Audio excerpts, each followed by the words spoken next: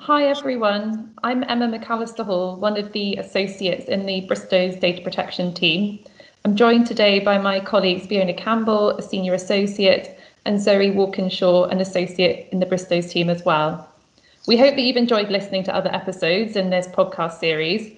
And today we're going to be discussing the issues that arise from the application of GDPR to medical research and also the data protection issues raised by COVID-19. So you can find more information about these topics in our publication, the DP Top 10, which is available on the Bristow's website. So over to Fiona, who's going to be discussing clinical trials and scientific research. Fiona, your article in the Top 10 focused on clinical trials and scientific research. Does the GDPR apply to these activities? Thanks, Emma. Well, where there is medical research, there is data, almost always personal and almost always special category, be it health-related, biometric or genetic. So yes, the GDPR does apply to the processing of this data. And given the ingrained concept of the need for consent from participants in research trials, researchers could be forgiven for thinking that the GDPR and DPA 2018 also require explicit consent for the processing of special category data for scientific research purposes. This is, of course, reinforced by the need for ethical informed consent to treatment and consent to share confidential medical data under the common law duty of confidentiality. However, consent is not always the only or even the most appropriate ground available under the GDPR. Yes, so what happens if a patient withdraws their consent? Well, yes, this is another issue with consent. Data subjects must be able to withdraw their consent at any time under the GDPR and may request the deletion of their data, but that is often not possible in the context of data already collected during a trial. Consent must also be freely given, but in the context of a clinical study, the result of saying no may be that treatment is suspended, so it's difficult to show that it really is freely given in these circumstances. One way to avoid these difficulties would be to use anonymous data, which would bring the project outside the scope of the GDPR altogether. However, this is not always possible, particularly in clinical trials, where the individual's progress needs to be tracked over time, and/or where the same doctors are both treating the patients and carrying out the research, and could therefore recognize their patients from the data. Anonymization can also undermine the usefulness of the data if too many identifying details need to be stripped out. So on those bases, would you say that the GDPR acts as a barrier to scientific research? Well, the intention is that the GDPR should not be a barrier to medical research. Scientific research is in fact specifically identified as a lawful purpose for processing special category data, along with legitimate interests under Article 6. And this has been noted by the EDPB as the most relevant legal ground to rely on for clinical trials. The GDPR also provides several useful derogations for organisations conducting scientific research. In fact, in response to the COVID-19 crisis, the EDPB quickly published an opinion on scientific research, specifically into COVID-19, emphasising that the GDPR does not hinder research and that scientific progress must be balanced equally with privacy rights. More detailed guidance on processing health data for scientific research is part of the EDPB's work plan for the coming year, which we hope should lend further comfort to those who need personal data for their research. One type of data that's being used increasingly in clinical trials is genomic data. Zoe, can you maybe tell us some more about what happens with genomic data? What actually is it, and does it fall under the scope of the GDPR? Well, genomic data can certainly fall under the scope of the GDPR. So to start off with, let's just consider what genomic data is. Genomics is the study of all genes and the relationships between them to identify the resultant impact on an organism. So genome sequencing is compiling a picture of a person's DNA at a certain time, which can then be compared to other pictures. Now, genome sequencing has exploded over the past decade, and it can be used for a really wide range of purposes, from developing personalised medical treatment to determining entitlement to insurance. And genomic data falls under the scope of the GDPR as a special category of personal data, which means that it's subject to strict conditions for processing. So can genomic data be anonymised to take it out of the scope of the GDPR, as it would no longer be personal data? Well, the problem is if and how genomic data can be fully anonymized. True anonymization is a high threshold to meet under the GDPR.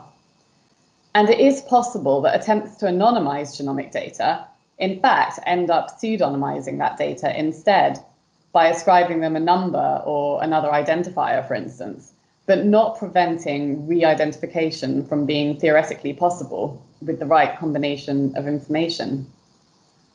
Pseudonymization is a security measure that can be applied to data, but it's not a route out of the GDPR. And genomic data may be identifiable in the hands of one organization, but not another. And the point at which the data becomes anonymous is not always clear. So in that case, is anonymization actually the right approach? Well, whilst it is definitely a good idea to try and protect individuals' identity at all stages of genomic research, true anonymity of their data may not be the right focus, because true anonymity may not be desirable or even possible for genomics research purposes. And even if it was achieved, trying to remove the data from the scope of the GDPR in this way may not sit well with the evolving efforts and ethical concerns around the protection and management of genomics data. So therefore, a better approach may be to build in privacy from the outset, and anonymization and pseudonymization techniques could still form part of that process.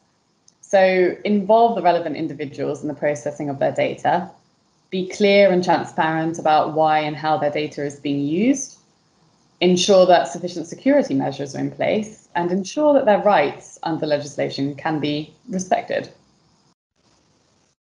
An interesting development is the recent supportive statements from the supervisory authorities on the use of personal data for research purposes related to the pandemic. But in the end, the application of the GDPR may not bring as many challenges as some fear. And Emma, I know you looked at European data protection authorities' response to the pandemic. So has the urgency of responding to the global pandemic meant that data protection authorities, and indeed governments, relax their approach to data protection compliance? Well, at the start of the crisis, the ICO and the European Data Protection Board and other EU data protection authorities quickly released guidance on how to comply with the privacy issues that were raised by the pandemic. Obviously, these were unprecedented times and issues that people were living through. So the regulator's message has always been clear, and that's that data protection should not prevent initiatives to deal with and respond to the pandemic, yet privacy legislation must still be complied with.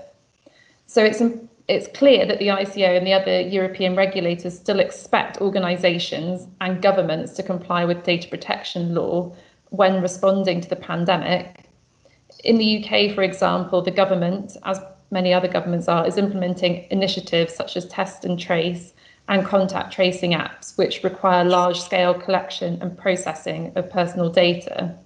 And they have given assurances that people's privacy will be respected.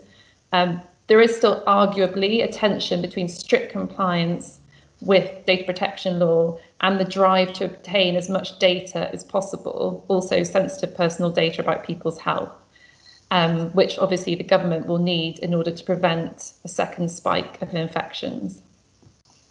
Yes, and is it really possible to comply with data protection law whilst also undertaking initiatives to respond to the pandemic, many of which rely so heavily on large volumes of sensitive health data and new technologies?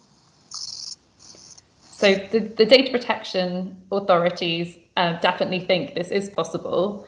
And in support of this, it's also important to recognise that the GDPR itself provides for scenarios in which personal data will be processed to monitor epidemics and ensure public health.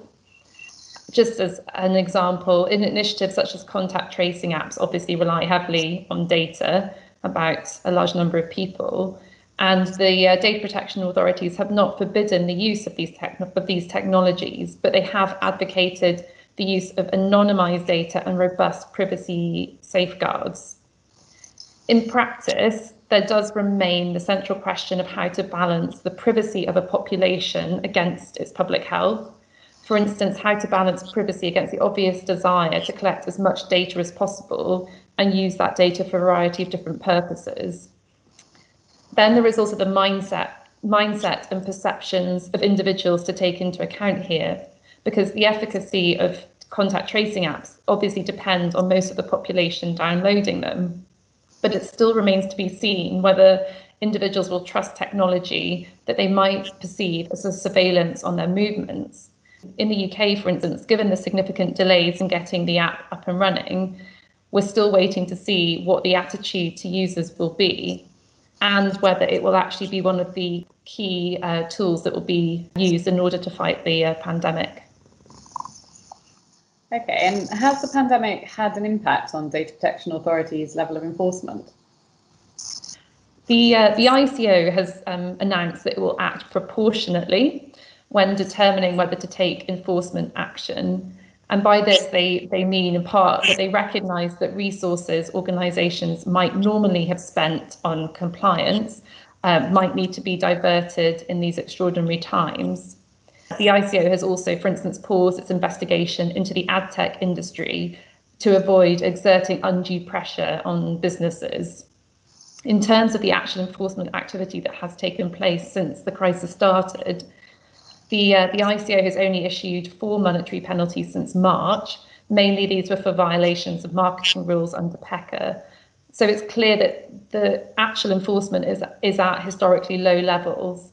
And this is probably reflective of the ICO's own statement in July that it expects to conduct fewer investigations during this time and that it will focus its attention on circumstances which suggest most serious non-compliance. It will also be interesting to see where penalties are issued, whether businesses will be able to raise financial hardship where they've been impacted by the pandemic, as this could then be used by the ICO to potentially lower a fine that it's issued. But again, we wait to see whether this will happen in practice. So I think that was everything we have time for today. Thank you again to Fiona and Zoe for helpful overviews, and thank you everyone for listening. Please check out the other Bristow's Data Protection podcasts, and don't forget to download the DPE Top 10 if you haven't already. And finally, if you'd like more information or advice on any of the issues that have been raised in the podcast, please don't hesitate to get in contact with us.